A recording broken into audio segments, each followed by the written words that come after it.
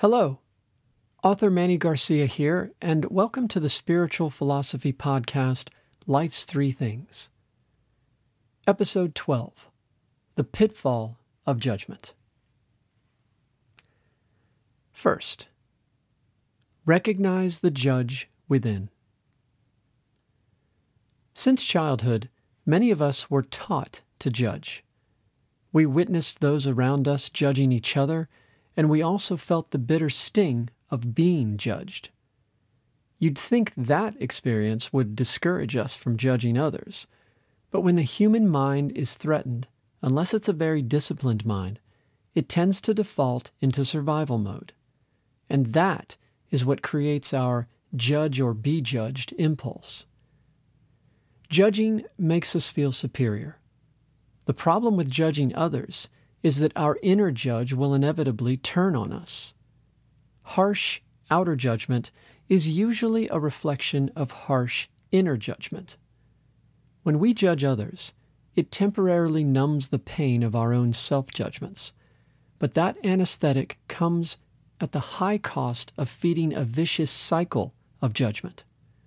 However, there's a tactic we can use to break that cycle.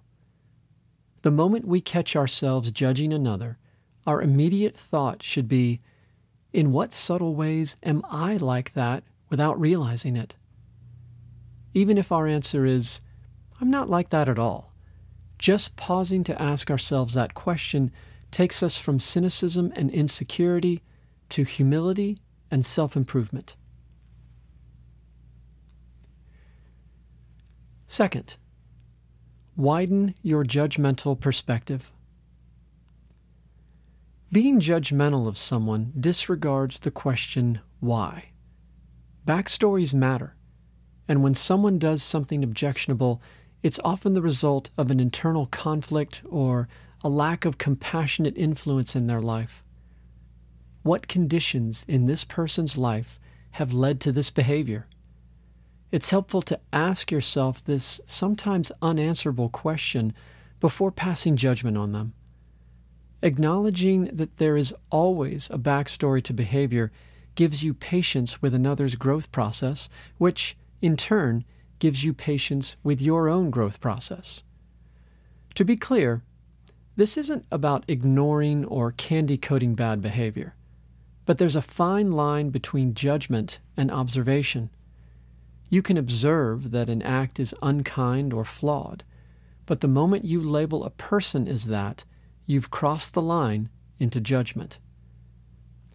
Over several millennia, some of history's most compassionate icons have cautioned us to judge the sin but not the sinner. Depending on the offense, this can be a tall order, and it certainly doesn't rule out consequences in response to unacceptable behavior.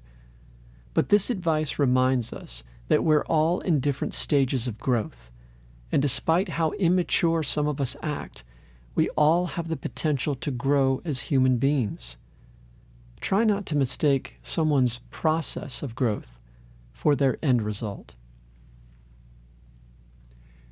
And third, choose to grow from judgment. When you judge others less, this, of course, doesn't make you immune from being judged by others.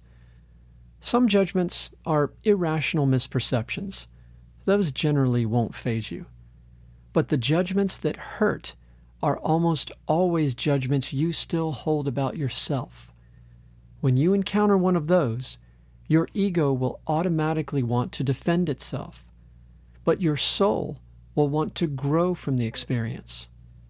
Keeping your ego in check while objectively reflecting on why you're being judged is the only way you'll be able to reconcile and heal your own self-judgments. Engaging this process, you will become more honest with yourself and less judgmental of others. And that is a very attractive quality. It conveys a sense of trust and refuge. People will feel better about themselves when they're around you and wonder why. The reason is that you've become a shelter from their own unhealed and often subconscious negative beliefs about themselves. The first step in becoming that shelter is speaking without judgment. That's called self-control. The next step is thinking without judgment. That is called self-mastery. Social media links, books, and further investigation of topics like this can be found at authormannygarcia.com. I appreciate your time.